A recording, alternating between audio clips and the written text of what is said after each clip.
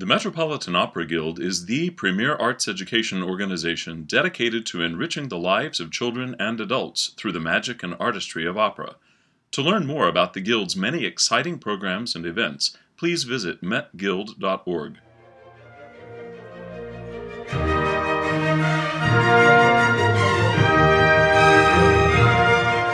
Hello, everyone, and welcome to the Metropolitan Opera Guild podcast. I'm your host, Naomi Baratera, and the goal of our podcast is to share knowledge and insights into the operatic art form, drawing our content from a variety of different educational programming the Guild provides here at Lincoln Center in New York City. Today we present part 3 of 4 episodes on Wagner's Ring Cycle. Each episode in this series covers one of the operas in the cycle. You don't have to listen to them in order to follow the content of the lecture, but if you want to get a sense of the cycle, we suggest listening to episodes 43 and 44 before starting this one. Our lecturer is the legendary Met Opera radio broadcast host Peter Allen, and today he will be taking us through Wagner's Siegfried. When Giuseppe Verdi first heard the music of Richard Wagner, his comment was, "He's mad." Many years later, when Wagner died, Verdi wrote to a friend, "His name leaves a mighty imprint on the history of art." And then he crossed out mighty, potente, and wrote instead, very mighty, potentissima. This is Peter Allen with part 3 of Talking About the Ring, a series about Wagner's mighty cycle of 4 operas, Der Ring des Nibelungen. This third talk is about the third opera of the cycle, Siegfried, and I've begun with Wagner and Verdi because, despite the differences between the great Italian and the great German, early in their careers both were working in the same important direction, although in different ways. They were born in the same year, 1813, and had their first big successes in the same year, 1842, Verdi with Nabucco and Wagner with Rienzi. Nearly 30 years later, the huge success of Aida immediately turned sour for Verdi because he was accused of imitating Wagner. He had been accused of that before, and he had defended himself by pointing to his own earlier operas. He might also have cited his early letter to the baritone who was his first Macbeth. One sentence in that letter reads, "I would have you serve the poet better than the composer." That sentence could well be a motto for Wagner's famous book entitled Opera and Drama. In German editions of Opera and Drama, one sentence is always printed in bold-face lettering. The mistake in opera consists in the fact that a means of expression, music, has been made the object, whereas the object of expression, drama, has been made a means. That language has always troubled me, so let me rephrase it. In opera, until now, drama has been used only as a springboard for writing music. But music should be used to communicate drama. Later, he said, Mozart had been surprisingly lucky in the relationship between poet and composer. And even Wagner's 2 idols, Beethoven and Shakespeare, had fallen short of the true goal, the artwork of the future, which would combine poetry and music, dance, painting, all the arts, in a collective work of art, a Gesamtkunstwerk. Something close to that, Wagner said, had been achieved in the theater of ancient Greece, which, he felt, had had deep significance for the entire community, a significance, Wagner said, could and should be restored to the theater. Wagner was also impressed by a form frequently used in Greek drama, the form of the trilogy. The 4 dramas of the Ring were written as a prologue, Das Rheingold, followed by the trilogy of Die Walküre, Siegfried, and Götterdämmerung. But, he said, after the Greeks, each art had gone its own way and degenerated. As a result, opera had become mere commercial entertainment. Another basic concept of Wagner's was that in the origins of human speech, the first sounds uttered in order to communicate emotions were vowels. Later, consonants made communication more specific, more intellectual. But bear in mind that this most intellectual of composers always exalted the emotional above the intellectual. Feelings are spontaneous and so true. Thought comes later and so is farther from the truth. Most of these ideas had been eagerly discussed in Germany before Wagner was born. One writer, Novalis, had said the vowel was the soul of language, and its goal was emancipation into music. So the ground was prepared when Wagner, in opera and drama, said consonants not only made the emotional more intellectual, but could even underline both similarities and contrasts between ideas by repetition of consonants or alliteration. Wagner's examples lose in translation, so let me make up a rough example in English. Jewelry may bring joy, but may also bring jealousy. Alliteration was not used in that way in opera before Wagner. It was used in medieval poetry called Stabrime, a type of poetry that had the further advantage in Wagner's eyes of using few words and short lines of verse, both of which, by the way, Verdi had recommended to his librettist for Macbeth. Wagner went on to say that music could do even more than alliteration to bring ideas or emotions together. Music, Wagner liked to say, is a woman. Modern Italian opera is a prostitute, modern French opera is a coquette, and German opera a prude. A prude, he explains, is a woman without love on principle. True music is a woman who truly loves, and she gives her love unconditionally. To whom, asks Wagner? To someone who needs her love for his redemption, the poet. Many pages later, Wagner switches metaphors to say that the poet of the future can safely journey to his goal in the ship invented by the musician, the orchestra. But beyond those metaphors, opera and drama goes into immensely challenging details, such as which syllable of a word should be linked to which note of music.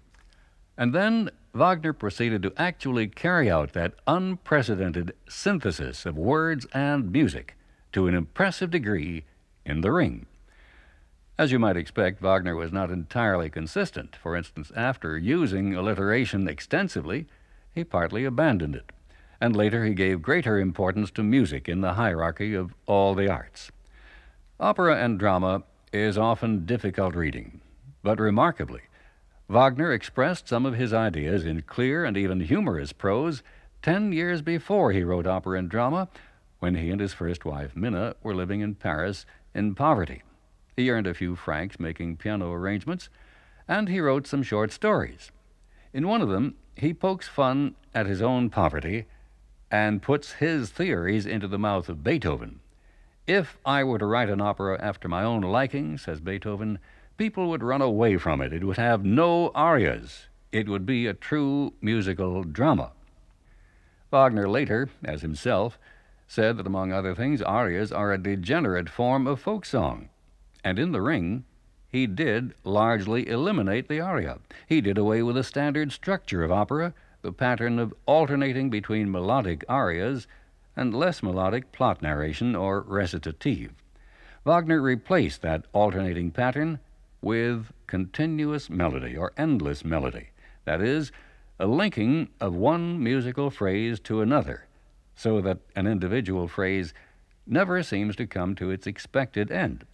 Moreover, each melodic phrase can represent a person or thing or idea, and each phrase or motif can be varied either slightly or considerably with significance to the drama. Used in that way, they have come to be called leitmotifs, leading motifs. Those phrases or motifs are often uttered by the orchestra, and in the preludes to Wagner's operas, the orchestra usually weaves together several motifs. The prelude to Siegfried opens with an ominous roll on the kettle drums and a short motif called brooding or scheming.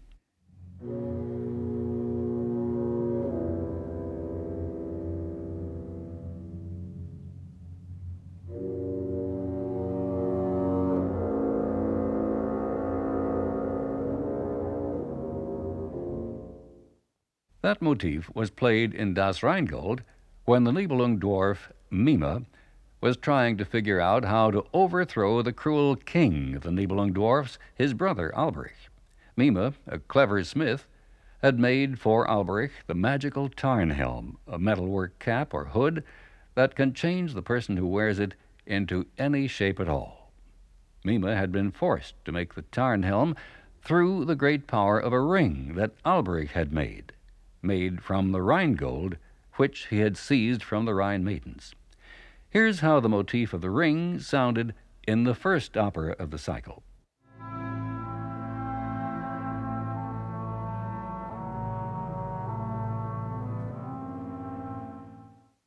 But Alberich had been tricked out of the ring by the high god Wotan and the clever god Loge. Alberich then pronounced a mighty curse on the ring. As Mime, during the prelude to Siegfried, broods on how to get the ring for himself, its motif takes on the eerie color of a fleeting, tantalizing vision.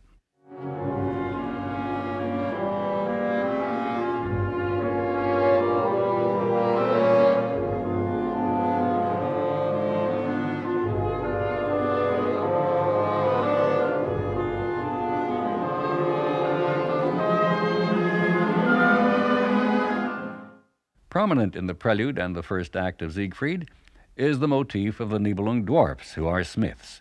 It was first heard in Das Rheingold, played on 18 anvils.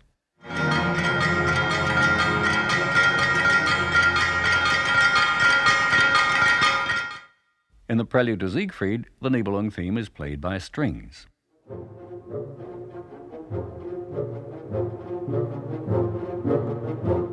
The Nibelungs were kept in servitude by Alberich to dig gold for him. That gold, the ring, and the Tarnhelm constitute the Nibelung hoard or treasure. Here is the baleful motif of the hoard, played twice, very, very slowly.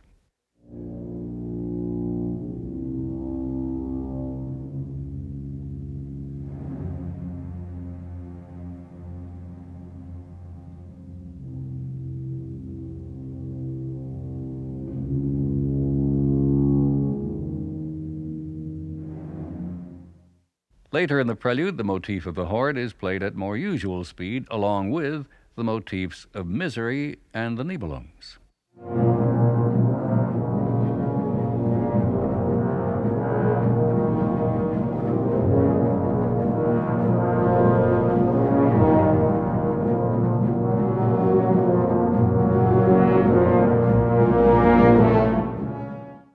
The hoard is now being guarded by a dragon named Fafnir, who can be conquered only by a fearless hero, Siegfried, of course, conquered with the help of a great sword.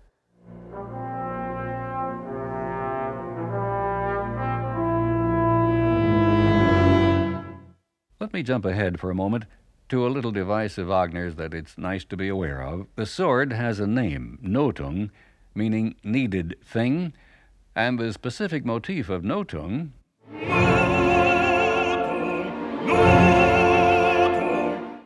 with its downward leap of an octave is simply the second and third notes of the motif of the sword.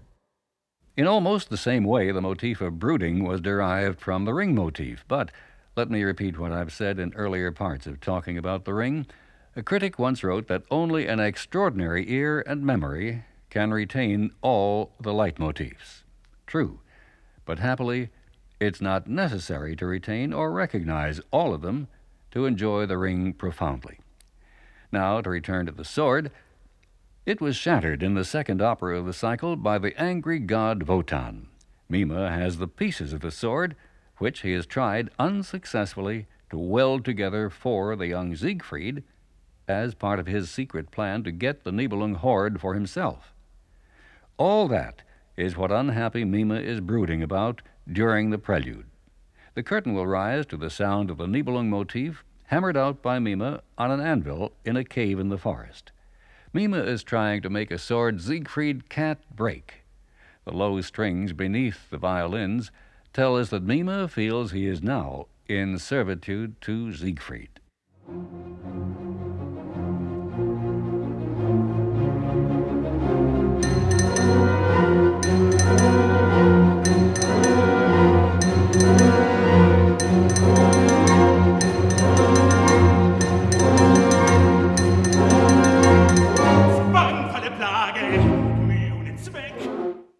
Enforced drudgery, useless toil, I've made swords fit for a giant, and Siegfried breaks them like toys and scolds me.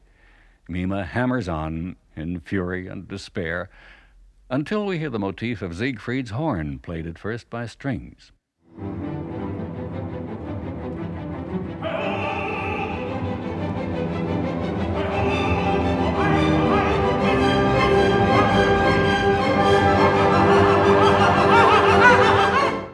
Siegfried is referred to throughout the opera as child or boy. He's a youth full of high spirits who comes into the cave leading a bear and roars with laughter at Mime's fright. When Mime says the sword is finished, Siegfried tells the bear, "I don't need you anymore," and as the bear backs out, the horn motif is played in reverse. Because of its humor and its happy ending, this opera has been called the third movement scherzo of a four-movement symphony, and Wagner thought this would be his most popular work. As Siegfried scornfully comments on the sword, we hear his own motif, played twice.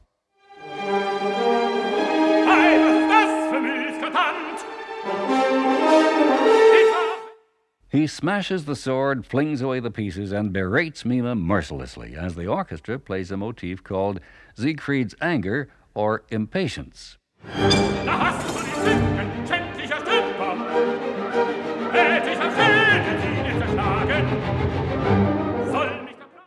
Mime complains that Siegfried forgets what Mime taught him, gratitude, and we hear a simplified, softened Nibelung hammering motif, the motif of Mime himself.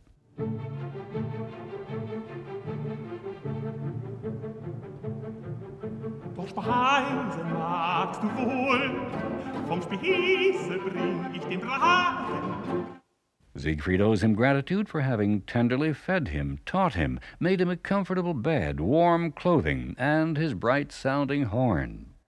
Als sullendes Kind zog ich dich auf, wärmte mit Kleiden den kleinen Wurm. Speise und Trank trug ich dir zu, hütete dich wie die eigene Haut. It's a song Siegfried hears too often. The more Mime does for him, the more he hates him. Yet, although he loves the birds and beasts of the forest and hates Mime, he always comes back to him. Why? The orchestra anticipates Mime's answer with the flowing motif of longing for love.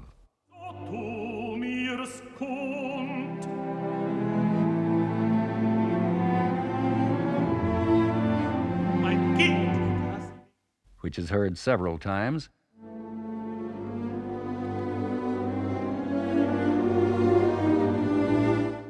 Mime says young birds return to the nest out of longing for love. Yes, Siegfried has seen how birds and deer and foxes mate and take care of their young, and so he learned what love is. But where is his mother? Are you a bird or a fox? I'm your father and mother. But the boy knows that the young resemble their parents and has seen in the brook that he doesn't look like Mime.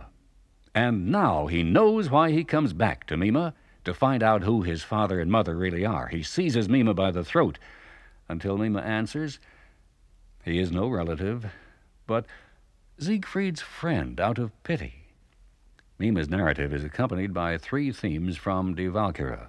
The first, related to Siegfried's race, the Welsungs, is called Welsung's Woe, or Welsung's Bond of Sympathy.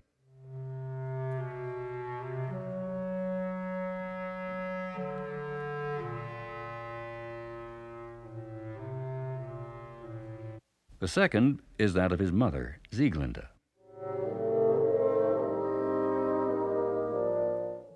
The third is a motif of love.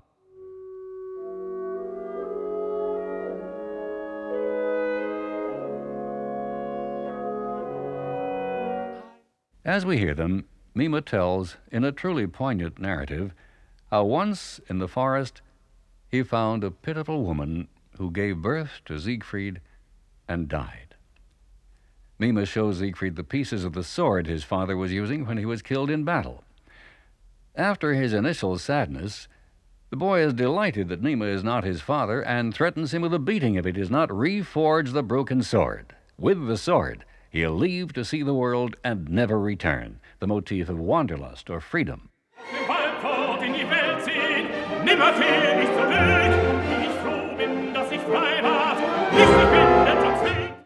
The first scene of Act One ends with Mima more unhappy than ever. Wagner called young Siegfried the most beautiful dream of my life. The reactions of others to the hero are as varied as reactions to Wagner himself. Wagner's favorite philosopher in his mature years, Schopenhauer, thought Siegfried was monstrously ungrateful to Mima. George Bernard Shaw felt that Siegfried's likes and dislikes are sane and healthy. He is altogether an inspiring young forester, a son of the morning.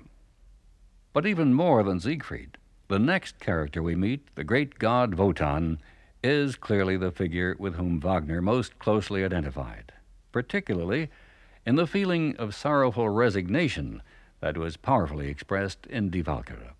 That feeling of defeat has led Wotan to assume in this opera the role and disguise of merely the wanderer, a figure out of myth.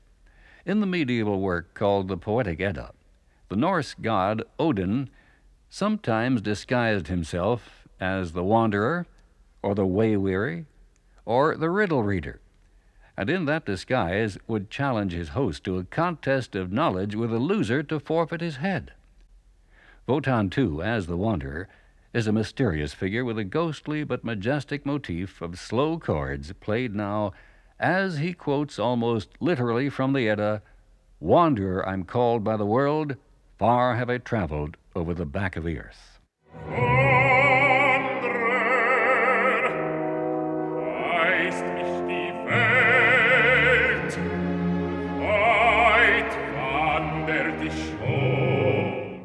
Another of Wagner's major sources is the Volsunga saga, the story of the Volsungs, in German, the Welsungs, the race founded by the god. In the Volsunga saga, Odin wears a long blue cloak, a broad hat pulled down where one eye is missing, and he carries a great spear. It is that spear that in the saga broke the sword of Sigmund, and in Die Walküre broke the sword of Siegmund, the father of Siegfried. At the wanderer's entrance, carrying his spear, Mima is terrified. Unwillingly, he plays the deadly riddle game of 3 questions. The loser will pay with his head. He asks Wotan, who lives in the earth, then on the earth, and finally in the cloudy heights above the earth. Wotan answers to the first, the Nibelungs, black elves forced by Black Alberich to dig gold. On the earth are the giants, who won the Nibelung horde, but the wanderer goes on, the giant Fafnir, under the power of Alberich's curse on the ring, killed his brother Fasold for the horde, which Fafnir now guards in the shape of a dragon. On high live the gods in their great hall Valhalla, ruled by Wotan, whom the wanderer calls Light Alberich, a name recognizing both the rivalry of Wotan and Alberich and their similarity, since both Wotan and Alberich in Das Rheingold had been willing to give up love for power, for the ring. Wotan rules by his great spear, made from a branch torn from the sacred world ash tree. On the spear are carved holy treaties that govern the world. This is the powerful descending motif of the spear.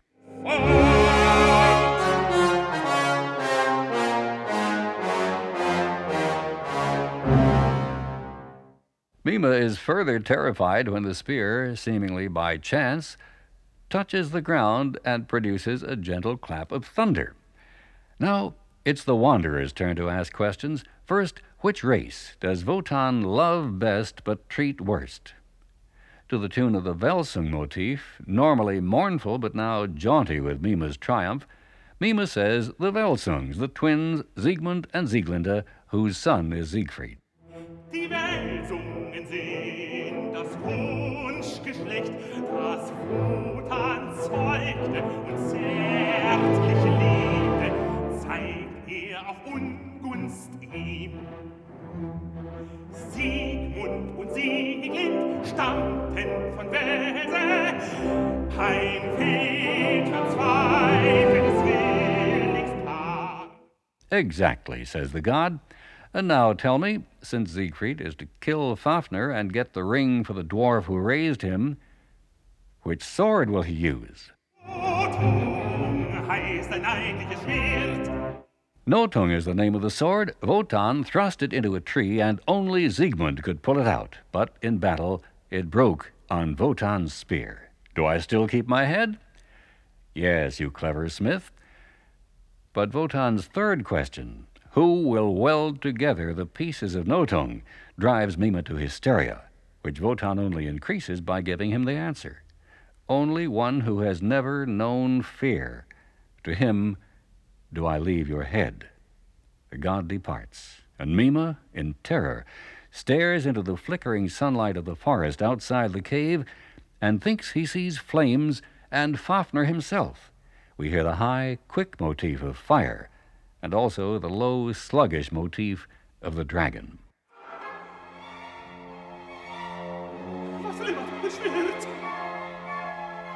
Was schwirrt auf den Weg und wabert umher? At the peak of Mima's hallucinations, Siegfried will return for Scene 3. Wagner, as a child, suffered from terrifying fantasies like Mima's, which may be one reason he so admired the fearless Siegfried. But of course, that may be one reason Siegfried was generally so popular. The real 16th century poet Hans Sachs, the same Hans Sachs that Wagner glorified in Die Meistersinger, wrote a play about Siegfried. A trilogy on Siegfried was written 3 years before Wagner was born, and an opera called simply Die Nibelungen by Heinrich Dorn was produced by Wagner's friend Franz Liszt after Wagner had already composed Das Rheingold. Siegfried is central to the great medieval German epic Das Nibelungenlied, the Nibelung Song. His adventures dominate the first half, and his death by treachery overshadows the second half. But there is nothing about Siegfried's upbringing in the Nibelungenlied. That comes mainly from the Volsunga saga, where Siegfried, or Sigurd, is also an orphan raised by a calculating foster father who also gets his just deserts from the young hero. In the opera, Mima decides to save his head from the one who knows no fear by telling Siegfried his mother wanted him to learn fear, to be able to deal with the world outside the forest. Siegfried becomes eager to learn.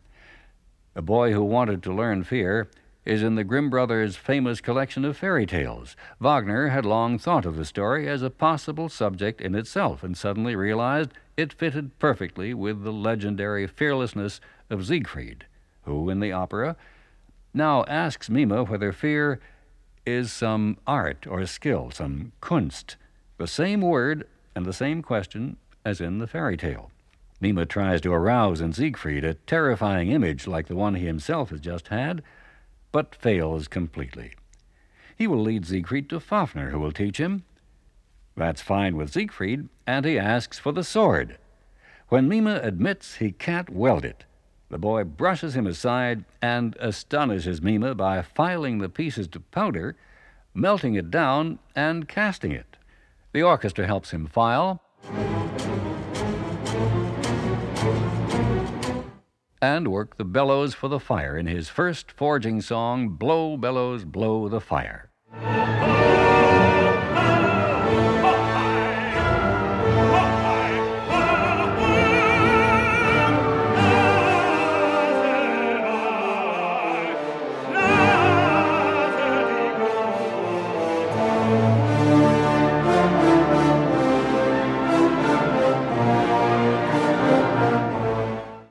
Mima stares in wonder and sees that Siegfried will forge the sword.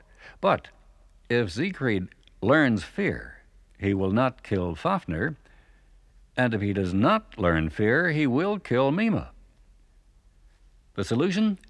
After Siegfried kills Fafner, Mima will offer him a cooling drink, a potion that will put him to sleep, and Mima will use on Siegfried the very sword that killed Fafner. He congratulates himself gleefully as Siegfried casts the molten metal and then hammers the cooling steel in his joyful second forging song.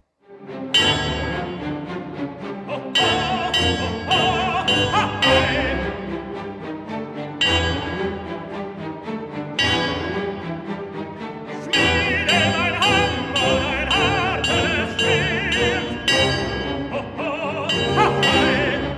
Siegfried attaches the hilt to the blade and cries out in triumph, "Notung," and the sword motif rings out. He calls on Mime to watch how Notung cuts, and the dwarf falls off his stool in astonishment as Siegfried raises Notung and with a tremendous blow slices through the anvil. Mime, du Schmied! Du schneidet Siegfried!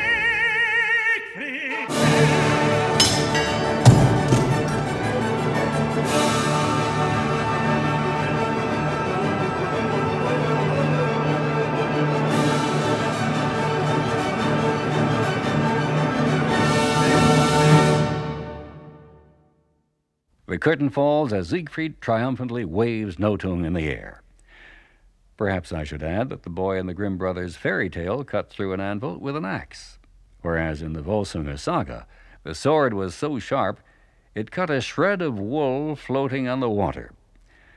As to the character of Siegfried himself, according to Heinrich Porges, who took rehearsal notes for Wagner, the actor of Siegfried should not give the impression of wanting to violate the standards of civilized society.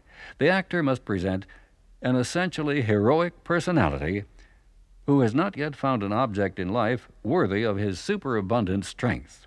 Wagner was a master of acting, not only himself but also in teaching others, and he taught acting and singing by insisting that the singer understand and clearly transmit the meaning of the words. Many years after opera and drama, he wrote the essay On Actors and Singers, in which he gives increased importance to the performers, including the players in the orchestra. He said good German singers were rare because they ruined their voices by trying for effects without understanding the words. Verdi, too, in writing to his first Macbeth, had said, "Study the words and the dramatic situation, and the music will come right of itself." Advice that applies above all with composers intent on genuinely linking words and music. Perhaps not enough notice has been taken of Wagner's skill at characterization through words and music. Would the words and music of Mime fit Siegfried or Wotan? They would not even fit Mime's own brother Alberich, who created and then cursed the ring, and who, in Act 2, will confront Mime and confront Wotan. And we'll also meet Fafner, formerly a giant, now a dragon, guarding the Nibelung gold, the magical Tarnhelm, and the powerful ring. The act begins in the deep gloom of the forest at night, and slowly changes to the dappled sunlight of the most idyllic scene of the entire ring cycle. Pictures of nature, from a distant, threatening storm to the glad caroling of birds, are evoked with a magical sureness of touch that is typical of Wagner, the kind of mastery that led Verdi to say, "Wagner surpasses every other composer in his rich variety of instrumental color." That richness of color can be heard even when Wagner uses only one or two instruments, as he does at the beginning of the Prelude to Act 2, which has been called a poem of evil. Kettle drums, like a sluggish heartbeat, play a new version of the Giants motif for Fafner.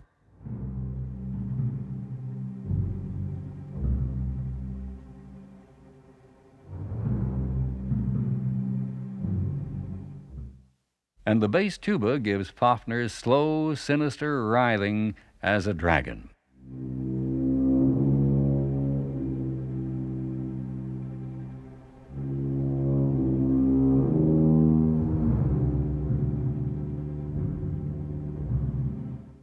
Among other motifs in the prelude is that of brooding, but in a fast, vigorous form for Alberich.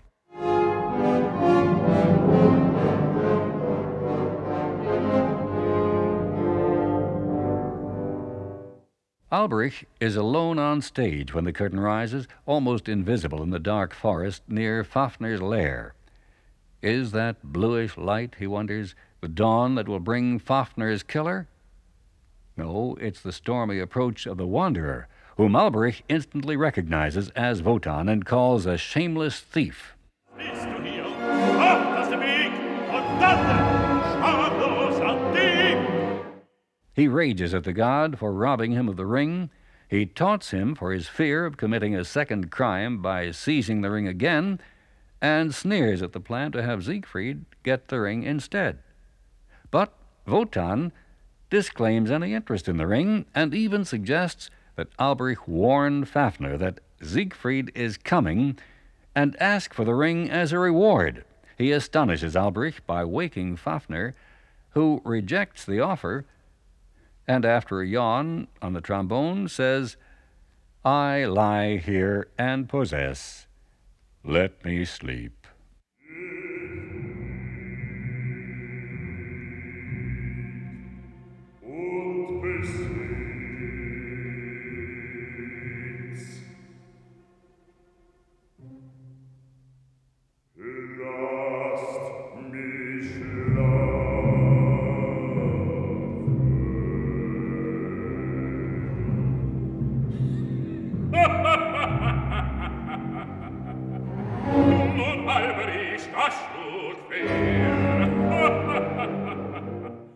Wotan laughs at their failure and disappears as Albrecht angrily hides to wait for Siegfried.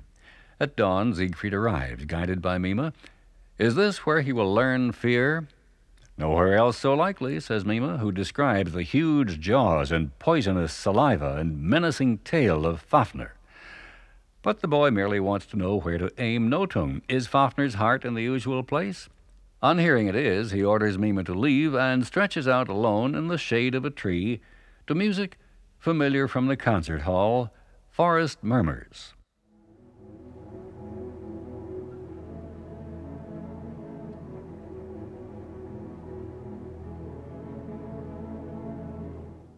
He's glad ugly Mima is not his father. His real father must have looked like Siegfried. But how did his mother look? Her shining eyes must have been like a doe's, but more beautiful. If only I could see my mother. Under the word mother, Mutter, we hear the theme of longing for love, and immediately following the word see, sehen, a fleeting echo of the main love theme of the ring.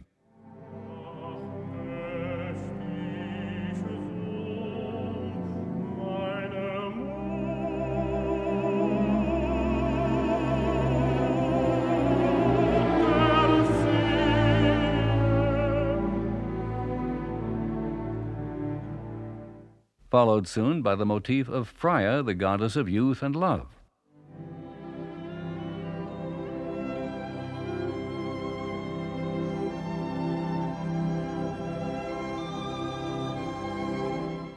Thomas Mann, in his celebrated essay, The Sorrows and Grandeur of Richard Wagner, which brought down on him the undying wrath of the Nazis, wrote, "The way Siegfried's thoughts of his mother slide into eroticism is pure Freud." Mann cites a letter in which Wagner wrote, "Love, in the fullest meaning of the word, is possible only in the sexual sense. All other love is derivative." Mann reminds us that both Freud and Wagner related psychology to myth, and it has been suggested that Wagner also anticipated Freud in wanting to raise the unconscious to the conscious. Mann's point concerning eroticism will be reinforced in Act 3 when Siegfried again calls on his mother. But now, Siegfried's attention is caught by several lovely bird songs that Wagner tells us he noted down on long walks in the woods.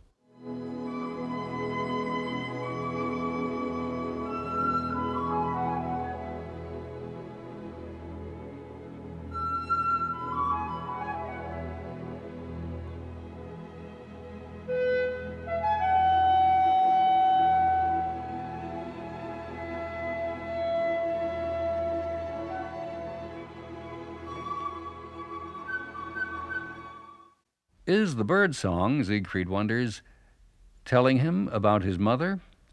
Perhaps, if he could imitate it, he could understand it. He cuts a reed pipe.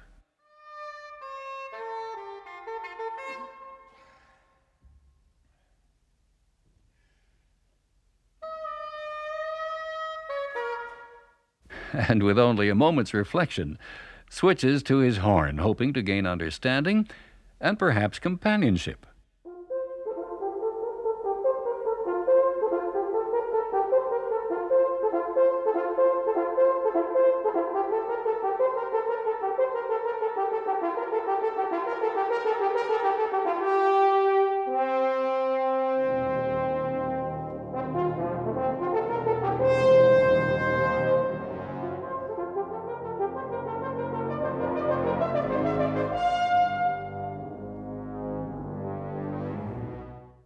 And with the appearance of the dragon, Siegfried laughs to think his call for a friend has brought him this monster. After insults back and forth, Siegfried draws his sword, evades the spray of poison, and stabs the threatening tail. Fafner rears up in pain, exposing his chest, and Siegfried drives Nothung home. The dying Fafner now shows a gentleness and understanding that Robert Donnington explains as having been absorbed when Fafner slew his more gentle brother, Fasolt. But the words Fafner uses, "Who are you, bright-eyed boy? Who urged you to do this deed?" are exactly those spoken by the dying dragon in the Volsunga saga. Fafner dies, Siegfried withdraws his sword, and a drop of burning blood makes him put his finger in his mouth. The blood of the dragon, as in the saga, instantly reveals the language of the birds.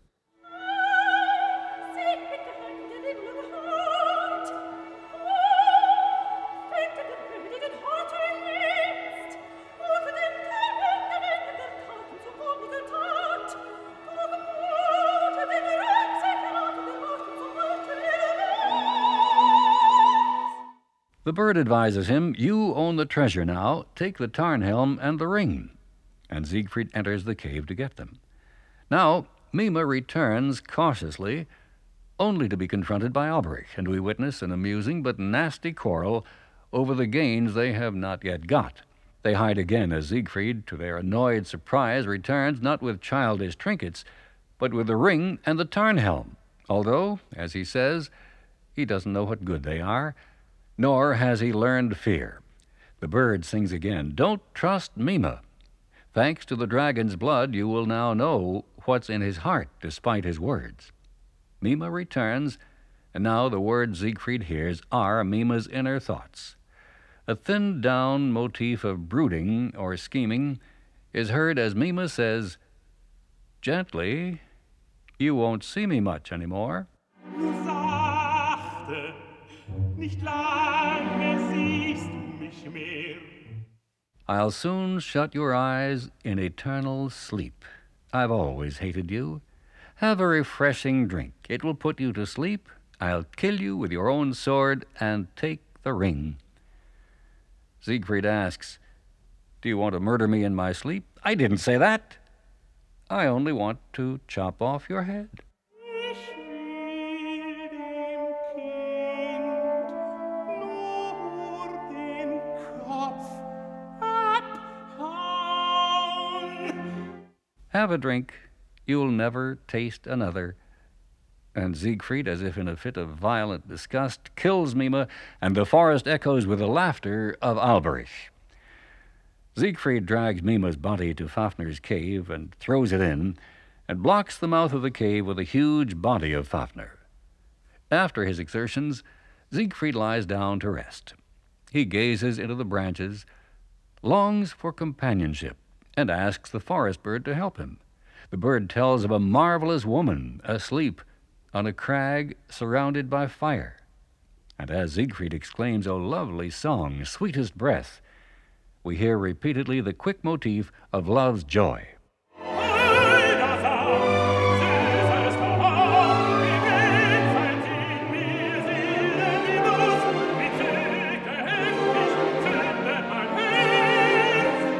To Siegfried's delight, the bird says the bride can be awakened only by one who knows no fear.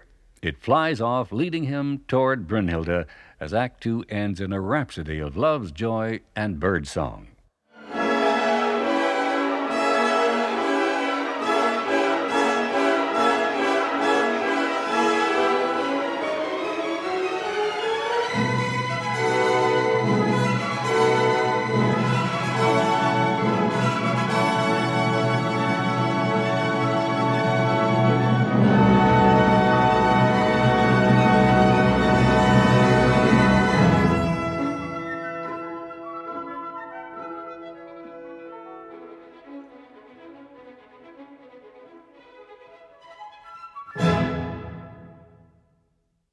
Franz Liszt once called Wagner the unbelievable one. Certainly unbelievable describes the events of the 12 years that passed before Wagner took pen in hand for Act 3 of Siegfried. After composing Act II, Wagner decided the Ring was unlikely to be performed soon, if ever. He stopped work on Siegfried in order to toss off two quick little moneymakers. That's what he said each in turn would be: Tristan and Isolde, and then Die Meistersinger. Tristan, after endless rehearsals in Vienna, was given up as unplayable. Parts of it were first heard in Vienna only in a concert performance led by a great admirer of Wagner's, Johann Strauss Jr. Happily enough, Wagner was a fan of both the junior and senior waltz kings. An important reason why Tristan did seem strange was its highly increased use of chromaticism, that is, the use of notes that are not one of the 8 notes of a scale, as the black keys of a piano are not part of the scale of C major. The chromaticism of Tristan helped to express the suffering and longing of the lovers. Despite the fact that Tristan is extremely important in the history of music, it violated more than one of the principles set forth in Wagner's opera and drama. It used end rhyme, not just alliteration. It used the forbidden duets. It made music so important that at times it hardly matters what the words are. And it often used leitmotifs more for their musical value than their dramatic value. And then, astonishingly, in Die Meistersinger, Wagner not only changed from dark tragedy to sunny comedy, but also gave up almost entirely both the chromaticism of Tristan and the Stabreim of the Ring. In Die Meistersinger, he used the forbidden aria, the forbidden ensemble, and rather than myth, the forbidden historical subject matter. And yet, both Die Meistersinger and Tristan are true to Wagner's stated goal, the goal of creating drama. Also unbelievable is the story of Wagner's career itself in those long years between Acts 2 and 3 of Siegfried.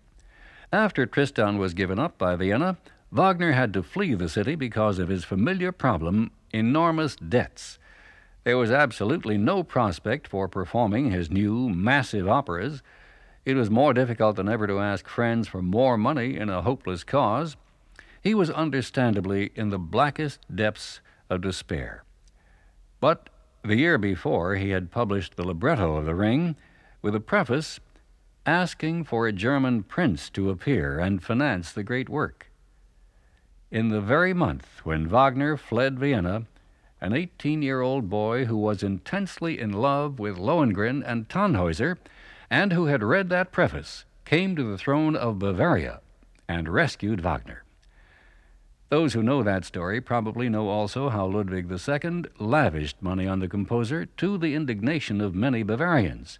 But only recently has research put that fact into perspective. It has been calculated that the 19-year total of all the money Wagner received from Ludwig was less than Meyerbeer earned from performances of only one of his operas in only one city, Le Prophète in Berlin. And it was less than a third of the cost of a ceremonial carriage built for Ludwig, still to be seen in Munich today. Nevertheless, Ludwig's generosity was unique, and so was his genuine sympathy with Wagner's goals, including even the reform of society through the theater. So it's almost more unbelievable that Wagner deceived him cruelly by denying reports of his affair with Cosima, the wife of his disciple, the brilliant conductor Hans von Bülow, even after she had had a child by Wagner. In time, the breach caused by Wagner's deceit was more or less healed, reopened, and then patched up again, and Wagner's opera house at Bayreuth would still be only a dream today, if not for the continued generosity of Ludwig. And what could have been more unbelievable than the idea of a temporary building, now more than a century old and flourishing more than ever, a temporary building for the operas of only one composer, an idea so visionary as to be in its time ridiculous. It was modeled to some extent on the Greek theater, yes, but even before his study of the ancient Greeks, Wagner had been impressed by the steep raking of the floor, the darkness of the auditorium, and the deep orchestra pit of the theater in Riga, where he had conducted in 1840. And in one of his Paris short stories, he had objected to the sight of the orchestra even for concerts. And who could believe that the leading singers and musicians of Germany would come to the first Bayreuth Festival in 1876, rehearse long and intense hours, and perform for no salary? Incidentally, the young Lily Lehmann, a Rhine maiden, began to study her part early and thought there were mistakes in the music she was given, but they proved to be what Wagner wanted, this 11 years after the premiere of Tristan. Finally, let me complete this catalog of the unbelievable with a remarkable unity of Siegfried's music, even after the lapse of so many years before Wagner began to compose Act 3. Some critics emphasize the differences resulting from Wagner's experience in composing Tristan and Die Meistersinger, but, to condense the words of Karl Dahlhaus, the amazing thing is that the use of leitmotifs from a common store was sufficient to prevent a sense of discontinuity. We hear that immediately in the stormy prelude to Act 3, where leitmotifs are manipulated with a new mastery and a new, almost careless prodigality. Among other things, Wagner uses 3 motifs to form a compound known as Need of the Gods, or Distress of the Gods. It was first heard in Die Walküre. The first part of Need of the Gods is the rising motif of the earth goddess Erda, now heard twice.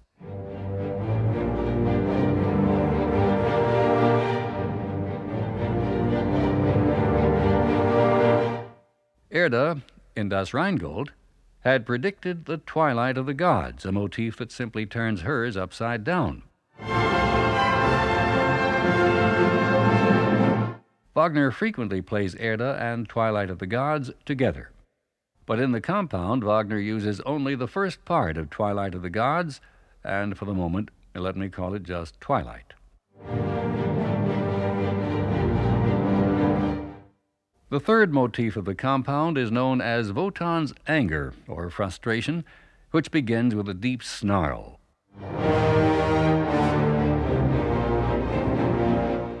Here is the complete compound motif of Need of the Gods, made up of Erda, Wotan's anger, and in between them, the first part of Twilight.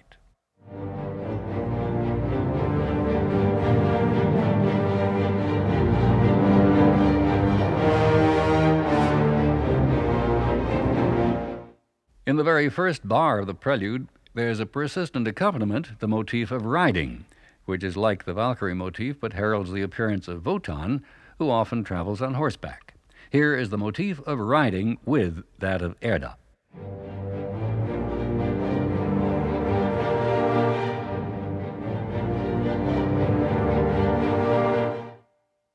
The brief prelude masterfully includes more motifs before we see Wotan striding resolutely through a stormy night at the foot of a mountain. He calls into the mouth of a cave to waken Erda, using the name Vala.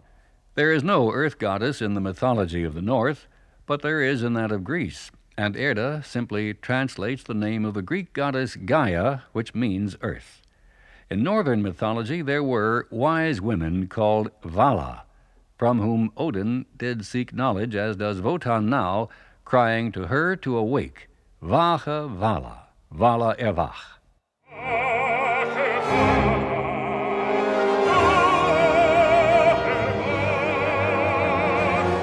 Yes, Vala erwach was to the main love motif of the ring.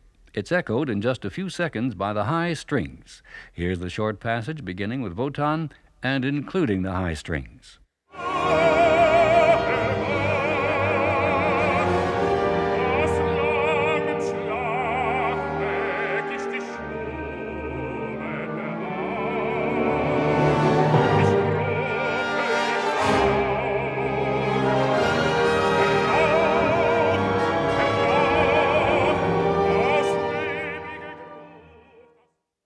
I don't recall anyone saying why that love theme is used now with Wotan's forceful summons to Erda, but perhaps it's related to what he revealed in Die Walküre.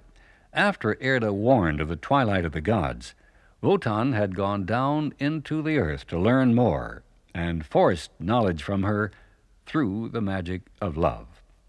Now, Erda slowly rises from the earth, glittering in bluish light, to face Wotan's questions. Her answers will merely recount what has happened before, but both Wotan and Erda are different now. Wotan especially is more complex, in anguish over what he has to do. And as Ernest Newman has pointed out, it's mainly Wagner's music that conveys that psychological transformation. Wotan asks Erda how to stop a rolling wheel. Of course, there's no answer to that question, and now Wotan tells Erda what will happen, although he once, in rage and self-loathing, had resolved to leave the world to Albrecht. He now gladly and freely leaves it to the brave boy who, without advice from Wotan, has won the ring, the new motif of the world's inheritance.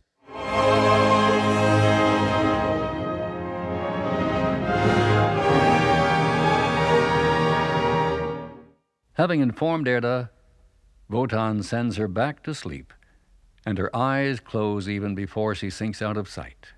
We hear the slow falling motif of sleep as Wotan says, "Go down to eternal sleep, hinab zu ewigem Schlaf."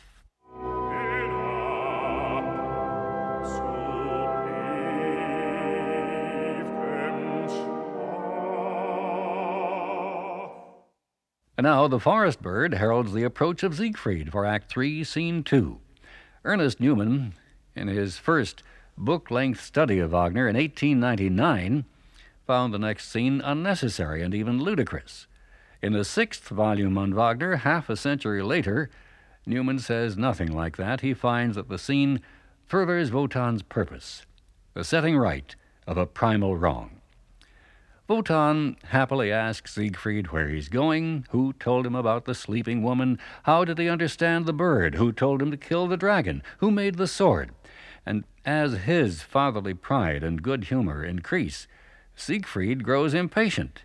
He threatens this second old nuisance with the fate of Mima if he doesn't get out of the way, and Wotan now becomes angry. Wagner wrote to a friend that Wotan, faced with annihilation, becomes so instinctively human that his pride and his jealousy of Brunhilde are stirred, and in a burst of passion, he even aspires to a victory he knows would make him, quote, more wretched than ever, unquote. Wotan points to the growing flames high on the mountain, and he bars the way with the spear he says once broke the sword Siegfried is holding. Siegfried is exultant at finding his father's enemy, and as we hear the sword motif, which will be followed by that of the broken spear, Siegfried cries, "Swing your spear, my sword will shatter it." Swing deine Speer, ich swing mein Speer, wie mein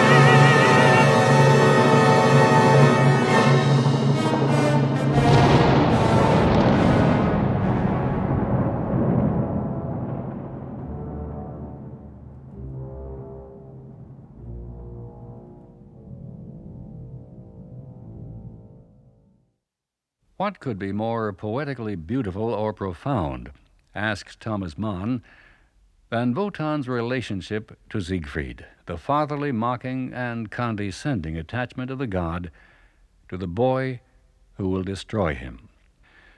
There is no explanation, I know, as to why the sword is now able to shatter the spear, although, of course, this somewhat echoes the primitive myth of the young god displacing the old god.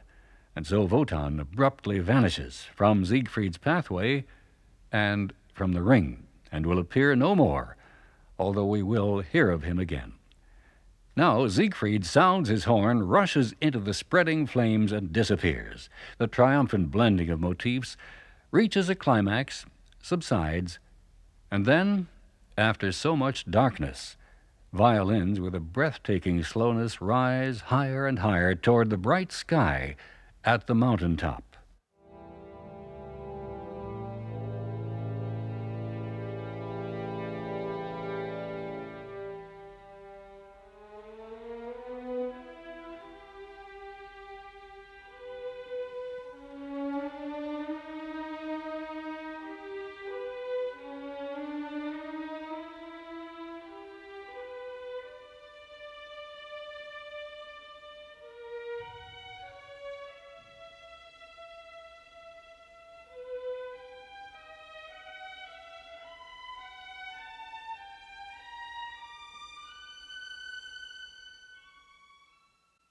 Siegfried looks about in astonished joy at the tranquility of the scene. He sees Brunhilde's faithful horse, Grana, asleep, and then what looks like a man in uncomfortable armor. He removes the helmet and is struck by the beauty of the loosened hair. He cuts the rings of the armor with Notung, sees the soft, womanly clothing, and cries out the line that almost invariably draws a laugh, "Das ist kein Mann, that is no man."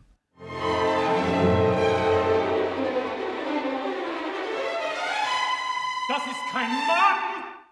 He is filled with burning enchantment. Is this fear? He calls out, "Mother!"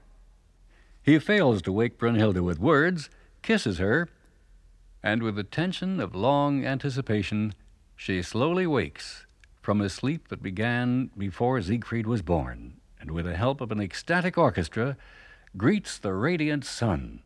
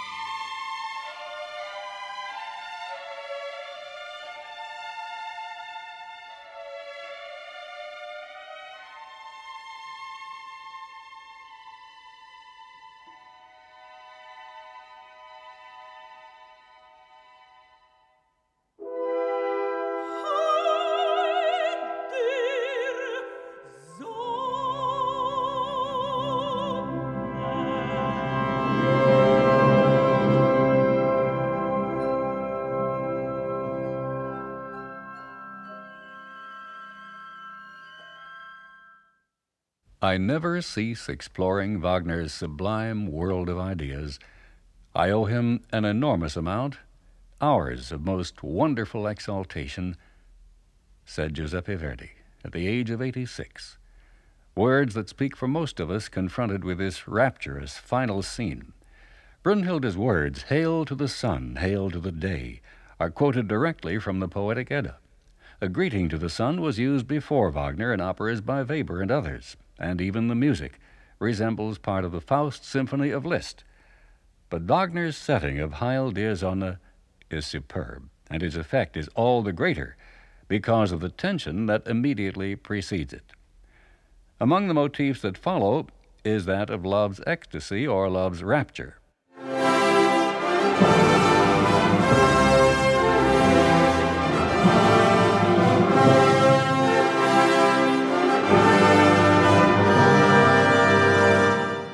And two themes familiar from the concert hall, themes from the Siegfried Idyll, which Wagner wrote to serenade the woman who is now his second wife, Cosima, on the birth of their son, Siegfried. The first theme from the idyll has been called Peace or Purity.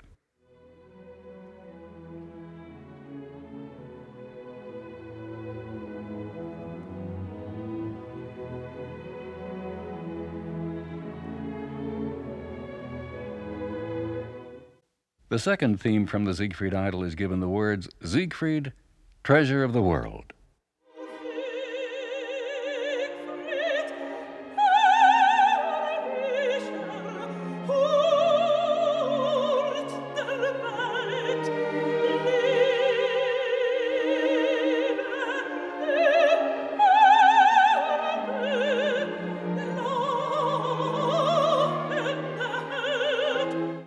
In this last scene of the opera, Wagner, as both composer and dramatist, dazzlingly captures extreme shifts of emotion.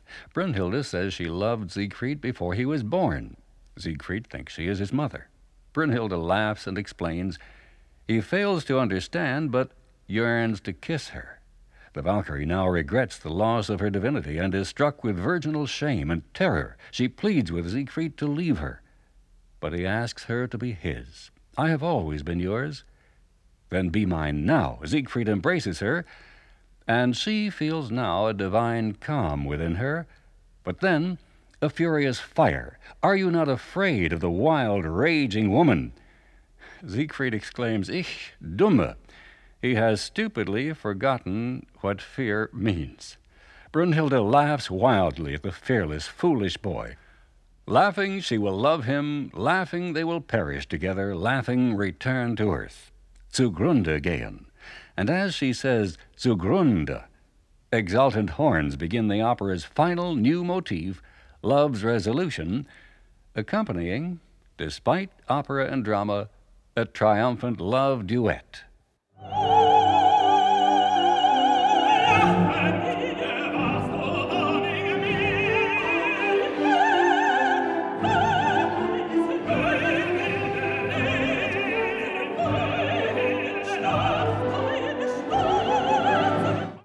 It's really impossible to capture with excerpts the way the music of this scene flows from climax to climax. So with the promise of more marvels to come talking about Götterdämmerung, let me close with the final music of the laughing, doubly awakened Brunhilde and the laughing, again fearless Siegfried.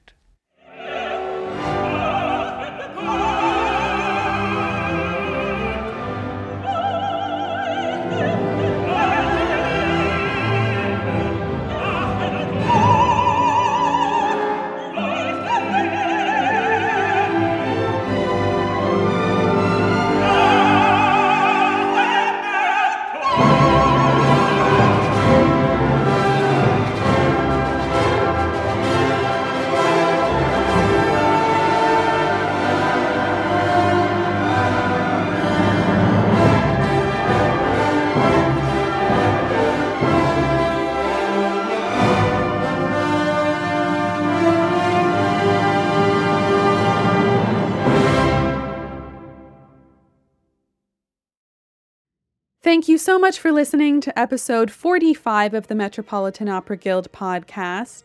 We have just one more opera to go in our Ring Cycle series, which we will be releasing before the end of the week. As always, if you have enjoyed listening, please let us know by leaving us a review in iTunes or sending us an email at lectures@operaed.org. I'm your host, Naomi Baratera, and thank you for listening.